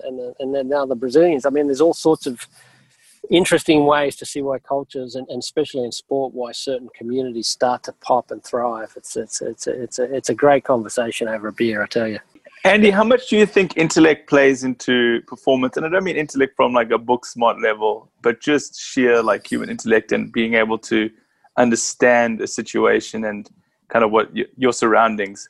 Someone like, and one of the great surfers, and I always use surfers as an example just because it's my background. I've spent so much time around them, but someone like Sean Cansdale, who he had a really average career for how good a surfer he was. He was kind of that top Aussie junior, and he should have been on the world tour still to this day and won events and possibly a world title. But you would see him on land and you'd almost be mouth breathing, and then you'd see him on this wave and it just looked like everything made sense. But then, so as a surfer, he was top few in the world, but put him in a heat and things would just fall apart. You just make poor decisions. Again, these are great stories in the sporting vernacular. I think the idea that, you hear it all if you've been around long enough, as you both have. The idea that they're overthinking it. So there's one school of thought that you don't want to be too smart. You don't want to be too savvy because you start to think too much. And we used to talk about in rugby, which I know you also understand. You'd line up your forwards against the wall and you'd throw bricks, and the ones that ducked were out of the. You get them out. You just want someone who doesn't think. And I apologise to all the rugby players, but that was the running joke when I was young. And I think that idea then, but at the same time, you also think about it like the tactics, the sense, the emotional awareness, the sort of the environmental awareness to be out in the heat and looking, and you're tracking the wave, you're tracking the swell, you're tracking the wind, you're tracking the competition, you're looking at the clock. You got to have a surf intellect to navigate that, and I think that's interesting over the years as I observed Kelly. That was something I thought he had buckets of, the ability to just again, just the idea of paddling north when everyone else is paddling south, and then picking up that road that comes out of the corner, and you're like, wow, wins the heat. I think all those sorts of things are really, to me, expressions of intellect that are sort of, as you say, Damien, you can't measure them. They're not book smart, but they're definitely attuned and acutely aware of their environment. And I think that requires a fair bit of nous. And then, and the ability to do all of that when the pressure mounts is probably what starts to separate those who sort of really take it to another level and those who sort of don't make it. Yeah, my good friend always says to me, Barry Wallens, no brains, no headache. Well, I think that's the joke, isn't it? Yeah, we have all these sayings, and sport is rife with them. Like, head wasn't in the game, overthought, all this stuff. And I think it's just our default things we say when we don't really have any idea what the hell's going on, and we start to try, and we just sort of it helps us feel comfortable that we can explain it. But the complexity of one human is more complex in terms of structure, numbers of cells, you name it, than the universe. And then you sort of add a human into a natural environment like the ocean, and that inherent complexity, and you've got this extraordinary sort of almost, I hate to say it, but this sort of almost a magical thing that happens to get someone up on a wave and surfing and winning. There's so many things that can play into that I think we have to simplify it to make sense of it. But sometimes I think we oversimplify it and we lose the true essence of what that really is. And again, what's the old saying? Only a surfer knows the feeling. Was it a brand logo at some point or something? But yeah, that's probably more true than not. One thing I want to touch on is whether it's from a Red Bull time or not, but what are some of the things that you can point to that say, okay, the work that we did resulted in this very specific result? If we focus on that era, which is very similar to the work we did with US ski and snowboard, which again, similar to other communities, I think the work is really the idea of constructing a performance culture within an organization and coming into sort of like the sort of marketing world of Red Bull. And I think as a team, we created a culture where performance was no longer this kind of thing that other people did to something that people started to really see as supportive and enabling for them. And I think enabling that environment and that performance environment sort of is probably one of the more proud things that you could definitely point to, because, it started with nothing when we started. Chris Marta back in the day had the great idea of bringing it to life in California here at the Red Bull headquarters. And that sort of just grew from there. And we had extraordinary people along the way supporting that narrative and building the sort of, the resources and providing the resources for us to pull the facilities together. So we had motocross facilities, and we had snow facilities, and we did the surf stuff, and had the frame, we had training environments and projects for that. I think all of that sort of anchored in this idea that performance was something that we could do to help and support your journey, and making that awareness sort of more mainstream was probably one of the more proud things that we were part of. And I guess it's all timing. Had we done it 10 years earlier, would have been laughed at. 10 years later, everybody's doing it. It's just that knack of we were lucky. We were lucky with the timing.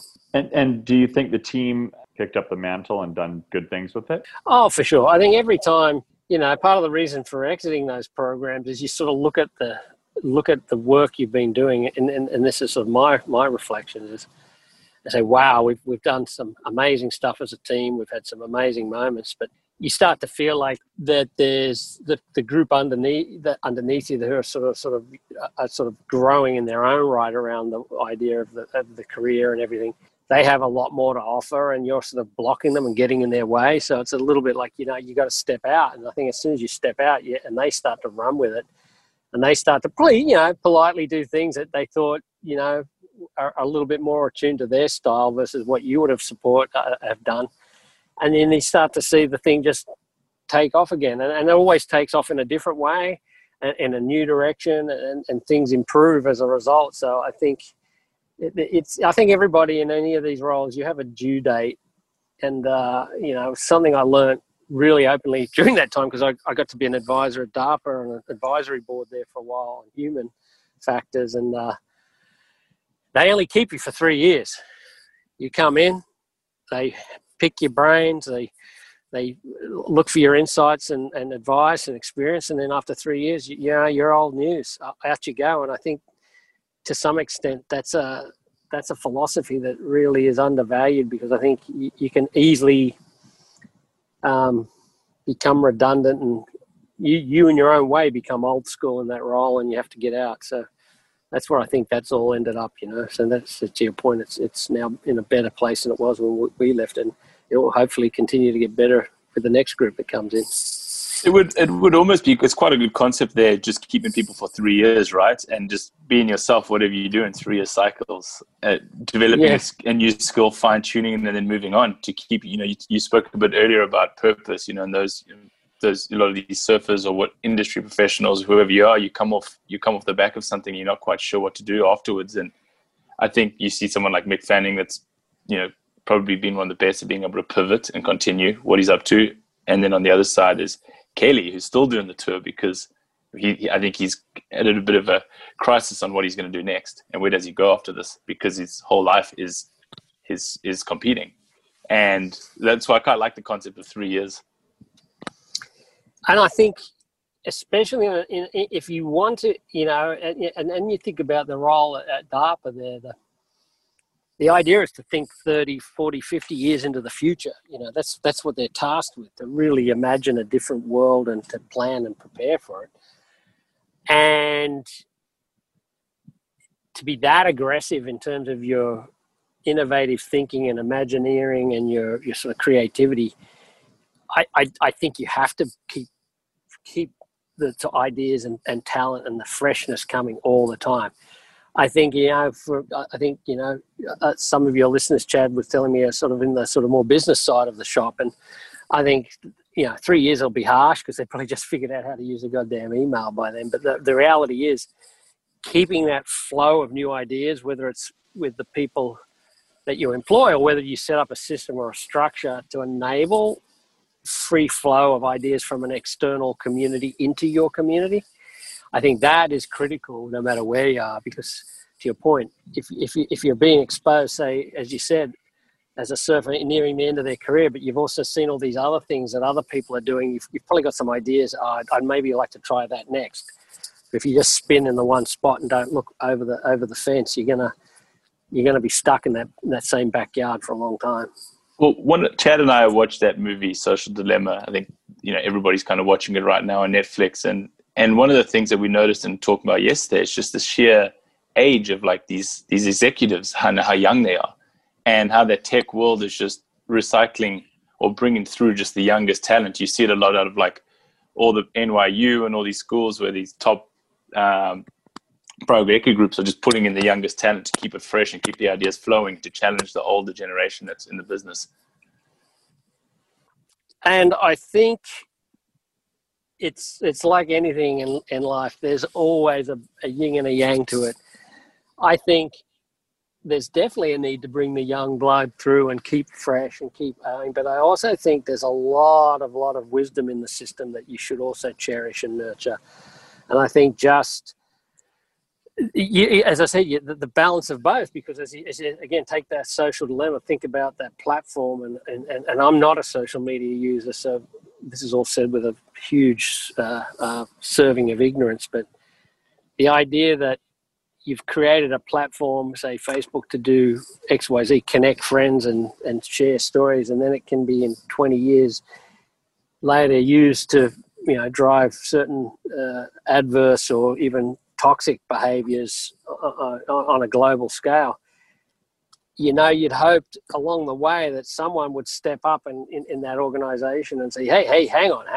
I've seen this before. This has the potential to go this way if we don't put some checks and balances in place. And I think, I'm not going to judge it. Again, I'm not that familiar with that whole platform, but I definitely think that, the beauty of wisdom and the age that comes with age is that you've probably made a lot of mistakes before. So you have a little bit of a radar, a spider sense, if you like, up for that stuff.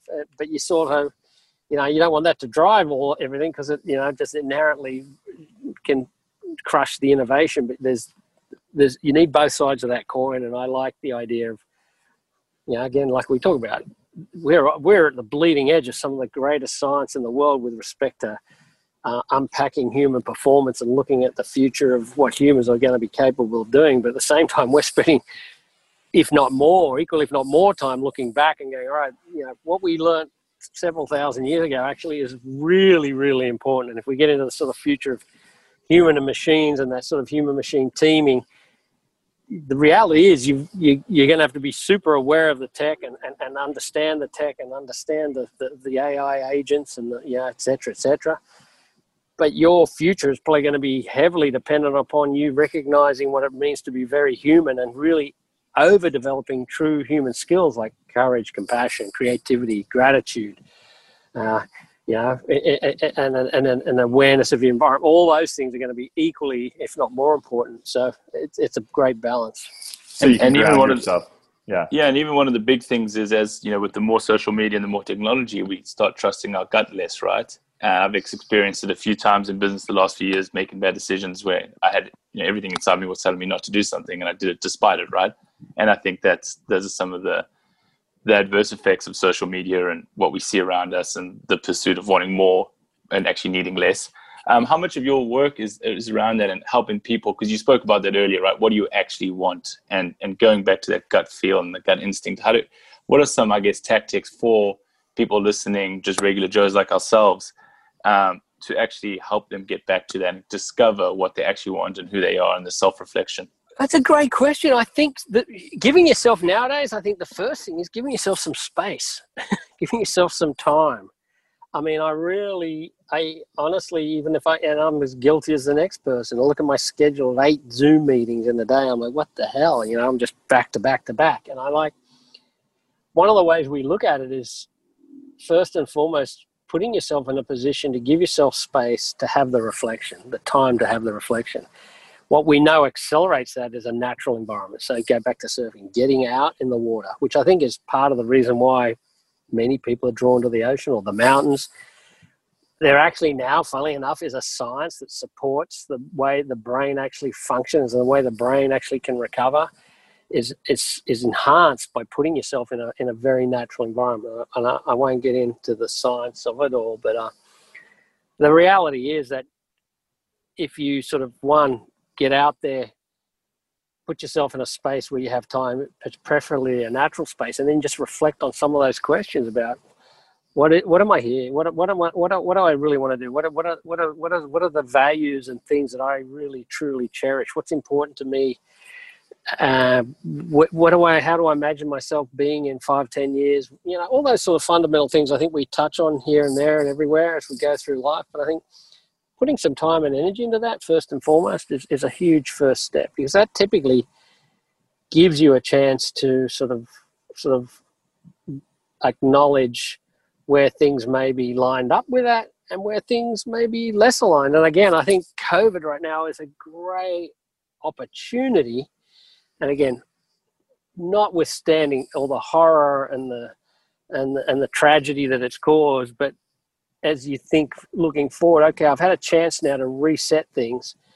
And I tell a lot of people I'm talking to now, like, that you have permission now probably to do things in ways you've never done before, because there's sort of this global, everyone's got a global hall pass, you know, in many ways. Again, if struggling for work, et cetera, that's the challenge in front of many people. And I don't want to just diminish that at all.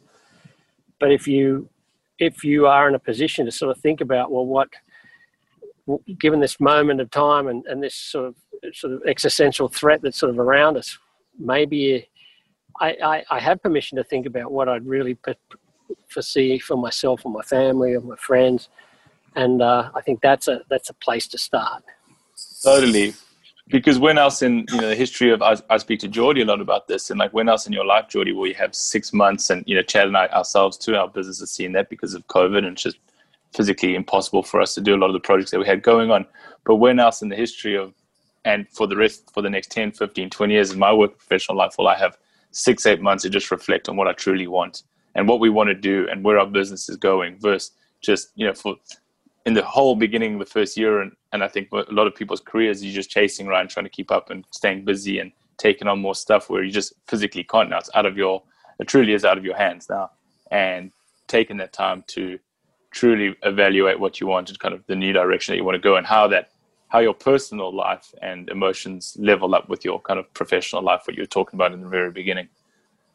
Yeah, and I must say, numerous people and even organizations reached out recently. An organization like, you know, a lot of my staff are like even wondering what they're doing here. You know, I think it's hitting everybody. You know, I think people are now sort of saying, "Wow, there's this moment in time where, you know, the normal challenges of life, you know, food on the table, you know, trying to keep the family safe and protected, et cetera, whatever it may be for you in your personal world, being sort of shadowed by this, as I said, this pandemic, which is sort of hidden and unknown, and giving everyone a little taste of their own mortality, I think. And as soon as that happens, people start to think a little bit again. And I don't know if it'll pass. I don't know if it's just, humans are tragically go back to the norm pretty quickly after events, either good or bad. And I think maybe taking a moment to pause right now and thinking, wow, if I could really do over, what would I do? And not to unravel and pack up everything and disappear off into the hills, but I think it's a great time to sort of at least make some of the COVID experience supportive for yourself versus just a challenge to be overcome. And what do you tell your staff that are struggling with it? We're naturally in a great environment because of the community around us, but we still talk a lot about what each person's doing, and pretty much every meeting we have starts with how's everyone going? Just go around the horn. What are you working on? What's happening? How's the family? And, you know, everybody, it's sort of very much we're keeping tabs on each other. And I think community is, rather than telling our staff or being, our staff has naturally defaulted this idea that the community is stronger than the individual and the team. And so how do we keep awareness up amongst the team of how everybody's doing? And that's naturally helping everybody get through it. And personally for me, it's making a huge difference. So, that's just, try and walk the walk a little with us. I was going to make you give me a Stratos story, but I feel like we might run out of time because Stratos is a big project. But if, for those that don't know, Felix Baumgartner basically jumped out of from the stratosphere, which is how many miles up in the air? 128,000 feet. So I'm a metric guy, so you have to do the math in terms. I think is that like 30 miles or something? Yeah, I'm a metric dude too, but let me pull it up quickly. I'll tell you what the precise height was. Really fucking high. That's the precision way to speak about it. Give me just one anecdote. 24.2 miles. Okay. Okay, so I was exaggerating. So it was 20. Basically a marathon. Marathon. Yeah. I like the long fucking way up. That's far more appropriate. One anecdote from that. I think there's so many great stories. Again, an amazing team of people gathered together to, obviously, and Felix in his own way, breaking through all sorts of highs and lows to get to that. But I think one of the fun parts for me was this. Again, it's sort of funny. It's a theme that's cropped up a few times. Is because Stratos was done by a brand and Red Bull, in its. I think it's what we call maybe rational ignorance. Yeah, let's throw someone out of space, and then you sit around and actually think about how you're going to do this, and it's like, whoa, there's a lot more going on here, And again, I'm being fairly blasé, but the idea that the way we had to pull it off is in the early days before I was involved, Red Bull had the brilliance of actually getting, the old guard. They obviously you couldn't go down to NASA and hire their top talent. It's way too expensive, and JPL, et cetera, et cetera. So under the sort of leadership of Art Thompson, he sort of gathered this crew of scientists who were, 70s plus, at the youngest, and aerospace engineers, ex-test pilots, blah, blah, blah, blah, blah. Kind of the right stuff, but you imagine with a 50 years plus on kind of group. And you know, as you sat and talked to these individuals and you heard their backgrounds and you recognize that they'd actually come up through, in many cases, part of the Mercury and Apollo programs. They were involved in aerospace indirectly or directly through that time. And then you'd sit down and you'd sort of get them talking about that era. And I was always fascinated as to the space program itself, the US space program. It always blew me away how staggeringly innovative and the leaps in technology and engineering that were made during that time. I was like, what was it about that moment? Yeah, I know even the vision of the boss at Kennedy at the time to put it out there the way he did. But I wanted to get the sort of backstory. So we go down to this bar and we'd sit down in this old bar in Roswell, New Mexico. And these boys loved margaritas, which go figure, because they'd spent over the years cumulatively tons and tons of time down at Area 51, which is just next door to Roswell, because that's one of the test bases that some of the secret stuff they'd all worked on, they were hosted. And so, you know, funnily enough, these guys are pounding these margaritas. I'm like, whoa, we're moving quick here. And I'd start to try and pick their brains, and they still were completely true to their classified backgrounds. They would not give up much, but the stuff they could give away. Anyway, of many of the great stories they would tell, what really blew me away was just the sort of cowboy nature of that time. And they were talking about how they were testing these jets for the first time, like really pushing them out there. And they it's called him Pilot Bobby or something, you know, he was up there and they're on the runway and they've got the whole fleet out, you know, they've got the flag officers, they've got the Congress people out watching, and then the guy's sitting on the runway and this plane is not going anywhere. And they're like, what the? And they're trying to get on the radio. And they're like, and he said, when we were panicking because the congressman funding, all that sort of stuff was sort of up in the air, but these individuals were sort of, you know, getting nervous in terms of this is a waste of US taxpayer money, blah, blah, you know, the story. And it turns out what was going on was Art was saying, well, he was so drunk that he was sitting there and he had to suck pure oxygen out of the onboard oxygen system for about 30, 40 minutes to actually sober up enough to actually fly the plane, which again is an experimental plane that has never been flown before. Oh my God. And I was sitting there and I was thinking, you know what? And he said, and then we let these missiles off the chain and we had this old convertible without a roof and we would drive it through the desert chasing this missile, trying to figure out where the thing was going.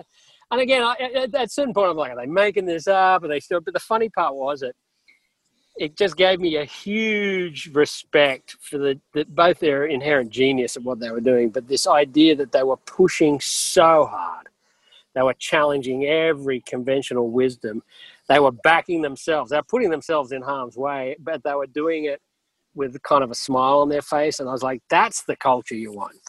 Now, you could not do it. You know, there's no chance in hell you could replicate that now with those sorts of resources. I mean, the checks and balances are just no way. But it dawned on me that I'd seen all these extraordinary stories of space and sort of the Neil Armstrong getting to the moon. And I recognized that there must have been these dozens and dozens and dozens of teams of just people like this, just in their own way, pushing the edge, challenging what anyone thought was possible, probably a little pirate in nature, little on the edge. And I really thought, you know, I felt at that moment to be super privileged to be sitting there and just listening to this.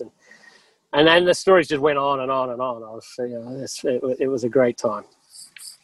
Crazy people, you know, crazy innovation has to come from crazy people. Like you don't get one without the other, right? These people, you know, the best athletes and the best business people and best minds, they're most extreme. They're extremists, essentially. I mean, I think Elon Musk is a prime example of that. Yeah, I think there's something to it. But just the way you could see in their eyes that as they relive these moments,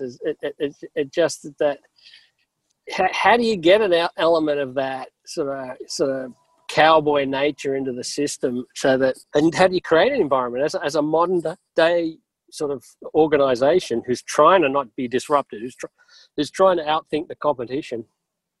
How do you create those environments that give permission to the right people with the right ideas, the place to go and explore, and fundamentally play, but play with purpose, I guess. And I think that's really a key to sort of success nowadays, because the world's moving so quickly. You can't predict the future. You can't try and keep up.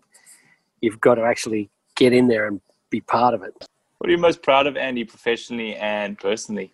Out of all these communities, this sort of unique collection of individuals who are just passionate about sort of human performance, and passionate even more deeply about supporting others to reach their goals. I think I wouldn't say I'm proud of it. I'm actually humbled by being part of it, but proud that I'm in that community, and I think that really is really something now. As we think, we're trying to figure out how to unleash that potential in that group. We're trying to actually, how do we recreate more moments that really inspire and get people excited about this space? Or how do we even share a lot of what we've learned with that next generation? How do we accelerate all that and let people just sort of stand on the shoulders of these great individuals and then step way up and beyond? So I think that's something that we're both excited by, but we're also challenged by right now to figure out the right way to do that.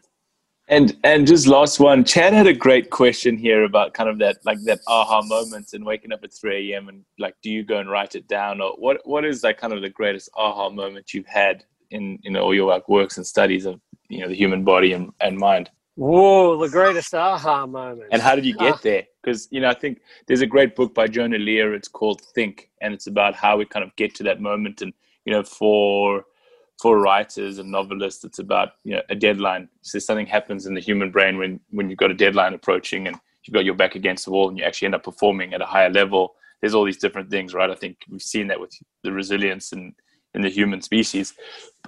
What has that been for you?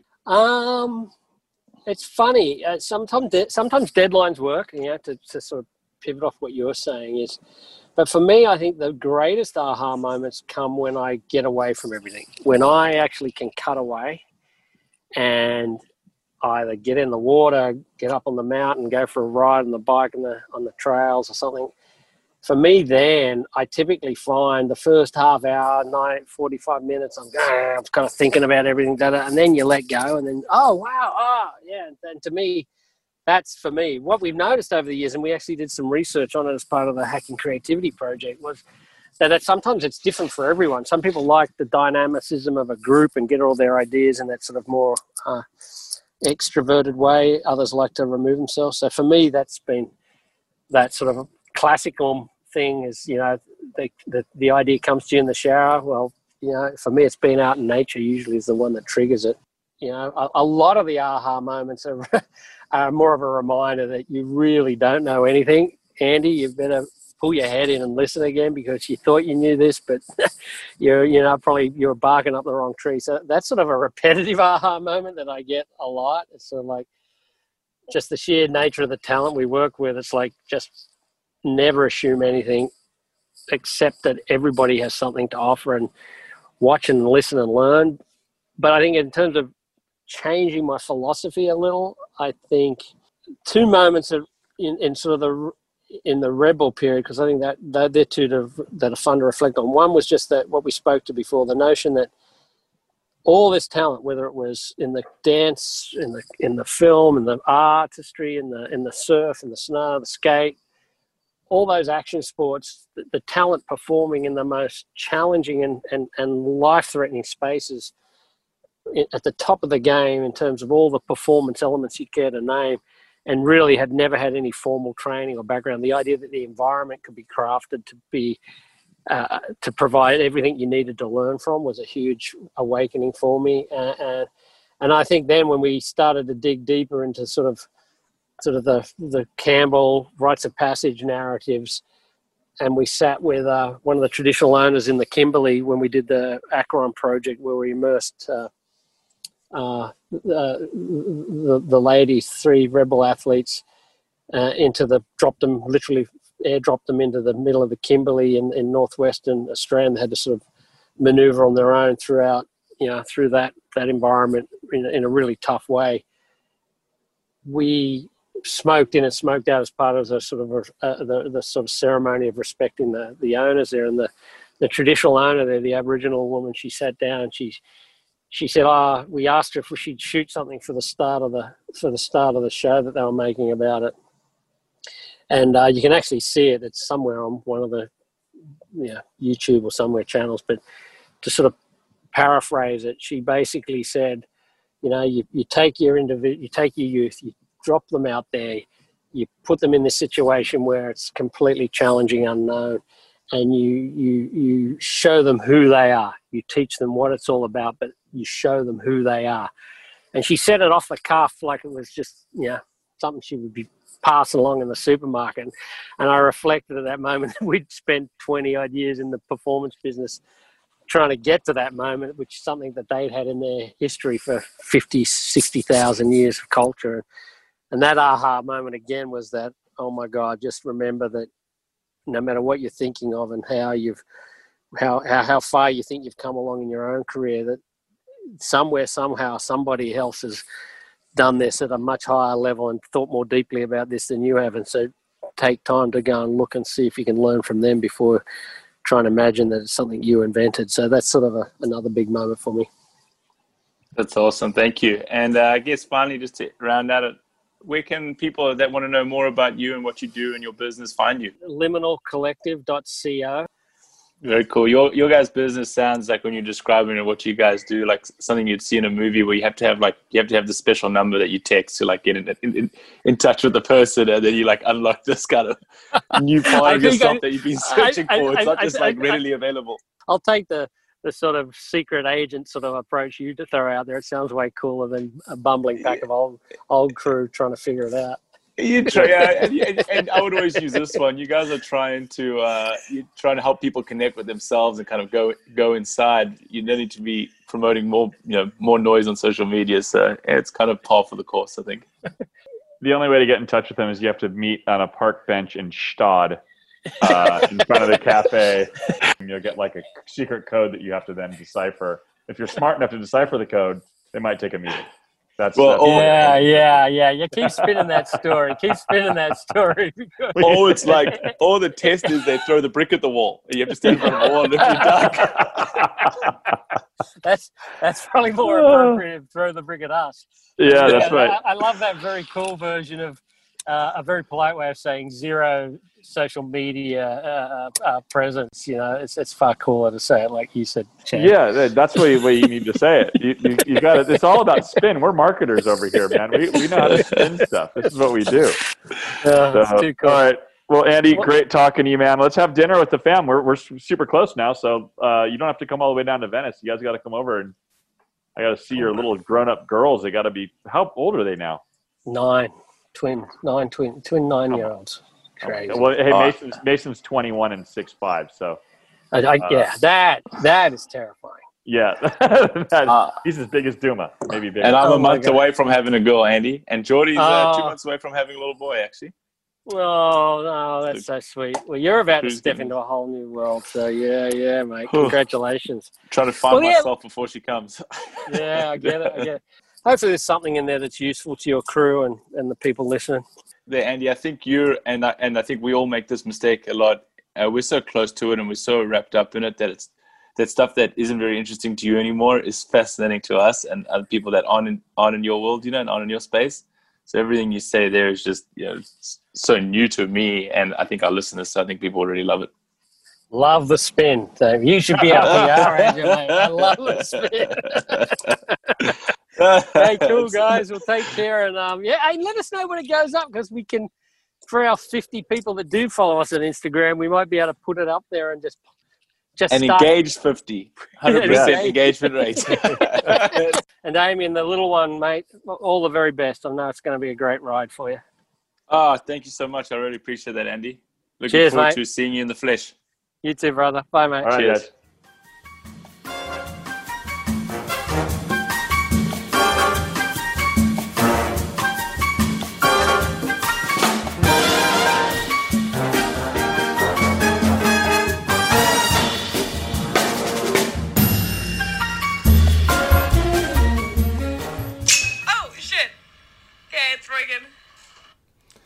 That right there is our next product review. The sounds from recording the leash break-in of the next product review. This might be so this is a really challenging one for me. I hate leashes anyway. Yeah. Like, I don't like wearing leashes. But if I did wear a leash and it broke, this would be the last thing I would ever think about buying. So when we posted the one, the first one that we did with the cup for Surf Wax, the guys from Green Room Times, which is that funny satire Instagram page, they sent me like this product, and it's called Surf Rescue, and their website is surfresq.com.au. Do you think there's a QAnon thing there? Do you think they have no? I don't look too much into it. All right. Maybe. I think just judging by the design of it, feels like maybe there's very the Q is very you know what I mean? Yeah. See?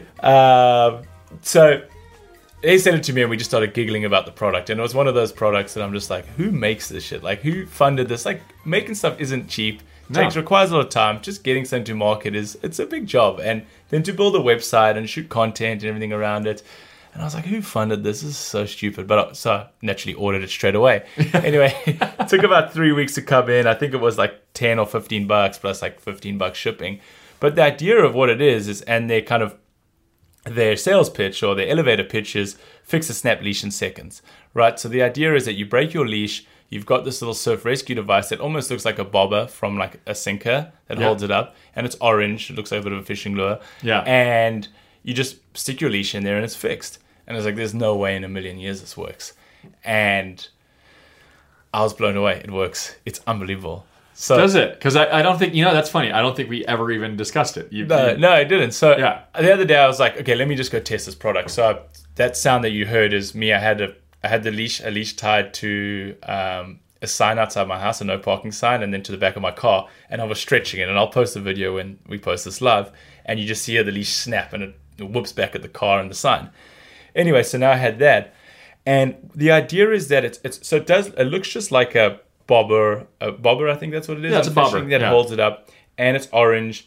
And the idea is that you put both sides of the leash in, and then it's got these like clamps, almost like a Chinese finger trap, right? Yeah, like exactly. The more you pull, the tighter it gets, right? And you push it in, and then it clips. And once it's in, it is like unbreakable. My sister and I were pulling it. I tested it this weekend in some proper waves again. Like, I use it to Topanga small, but then I tested it at Silver Strand because I just literally didn't have a leash and it was the only one in my car. Oh my gosh. So the idea is that it goes on the back of your leash. So you're probably thinking like, okay, well, why would I just not go to the car and get another leash? So this is so you don't have to go to the car or the boat trip or wherever you are to get another leash, right? So it goes on the back of your rail saver, just attaches to it, super easy, kind of like won't get in the way. It's just behind your grip, and that's where it holds it. So when you break your leashes out, you get your board back and then just pull it out and just clip it in. And once it's in, there's no coming out. And it's got like these teeth in there that hold it, and it's just like, it's so sturdy and so strong. It's probably like becomes the strongest point on the leash, right? There's probably for sure. a higher chance it breaks on either side of that. Well, that was what I wanted to know. Is it so when you pulled it tight again, did it break? No, I mean, I used it at like 3 foot because I forgot a leash, and I basically had like this like Mavericks leash or this Comp leash in my car with this huge bobber on. Yeah. So I used it and it works. Like, look, there's definitely some drag. There's a fair bit of drag. But if you're in Indo or somewhere and you're like desperate and you don't want to get out of the water, why not? And new leash is $50. You could use this probably until it breaks again. Problem is, so the one downside is you only get one use out of it, right? Because once those teeth are... It's done. Yeah, and maybe you could... What's the cost of it? It's here. Let's go. I'm on the website right now. It's $15.95 Australian, so like $10-12 US.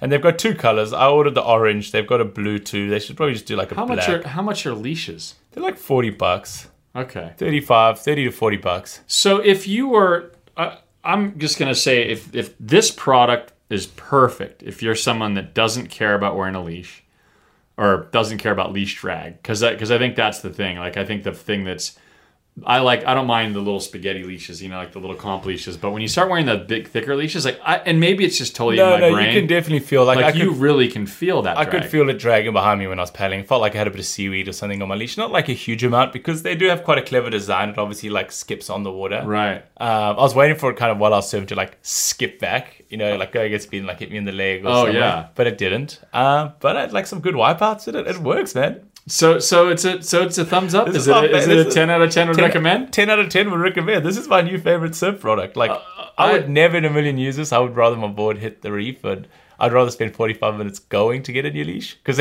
that's their commercial on their website, is like one guy in the water with surf rescue, the other guy doesn't. Other guy's got to go all the way back to his place where he's staying and get a new leash, and it takes him 45 minutes. So that takes the other guy like 30 seconds. Which, if that's of value, was the guy with the surf rescue one like better looking than the other guy too? He was. He was. He had a nicer six pack. The other guy, the other guy a little chubby. Yeah, he just didn't have his shit together. No. Yeah, but they've got this like funny ad of this guy sitting in the lineup, what looks like Indo, like with a broken leash, and he's like devastated, and his session's over, and then he gets surf rescue, and he's back. He's back getting chewed. It's cool. Like, hey, I mean, I'm glad that you're stoked on it, and I like, look, I'm a bit shocked. I didn't even know, because we didn't talk about it. I kind of thought you were just going to be like, this is the lamest thing. Oh, that's how it was. That's when I ordered it. I had that opinion before I even got it. Like, this is lame, and it's I've kind of just judged it. So you're saying don't judge a book by its cover. 100%, right? And like, give everything a chance. And now that like I've used it and it works, I kind of like the bad branding and all that more. Like, it's just so obvious what it is. Yeah. And they got like on the packaging, it shows like a leash almost going in on either side, and it says separation, because separation can be hard, and they spell COZ, C-O-Z, which is unfortunate, but temporary leash repair mechanism. And I wouldn't even say it's temporary. It's like that leash is fixed till it's broken again. Yeah, like it's actually just a leash repair. Well, I think we need to once we're done with this podcast, go outside and see if we can see where that leash breaks when we try to do the test again. Again. The only problem is like the next time it pulls, if the surf goes a certain way, it'll either smash the window of my car. It'll smash the window or hurt somebody. Okay, so let's not do that. Good thinking. All right, well, Surf Rescue, 10 out of 10 would recommend. You guys get that's the first. No, the last one actually was pretty good too, right? No, the Wax Cup sucked. No, not the last. No, because before then we had the Buddha bag. The Buddha Bailey was awesome, or the Buddha shower. I've been using it to water my garden. Yeah, so that's what it is. It's basically now like an $80 garden water. That's right. It's terrible, but it's good. It's perfect. Like, it's got the perfect water pressure for the garden, so I don't damage the. Maybe I should get Maria one. She'd be stoked on it. Yeah, we should just have my one. We'll repackage it. All right, cool. But if you got any other products that you think are funny or ridiculous, send them over and we'll test them, so you don't have to. Do we? I mean, I'm even now going to try to find something that's as ridiculous, if not more, just from on my own. But we definitely like it when listeners find them for us. So thank you so much.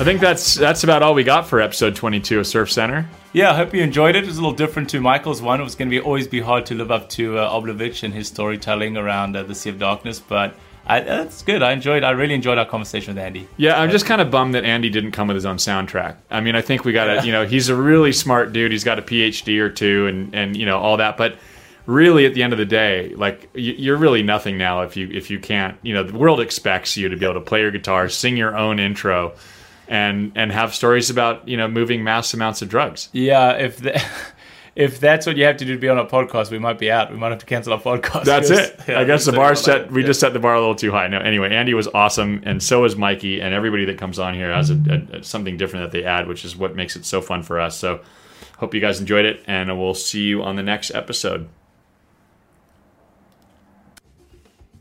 This podcast is produced by Free Radicals, an agency founded by Chad White and Damien Farrenfort, who operate under the belief that traditional advertising is dead.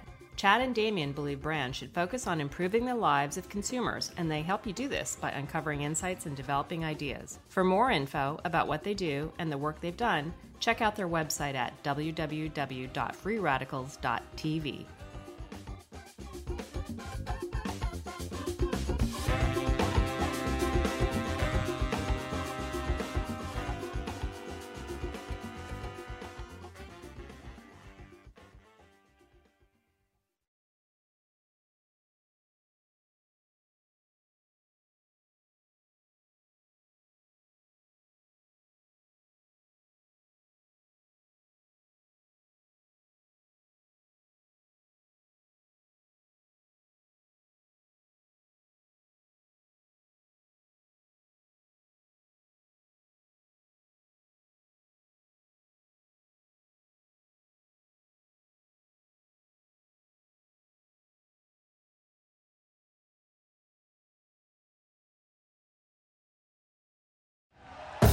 Thank you for listening to Believe.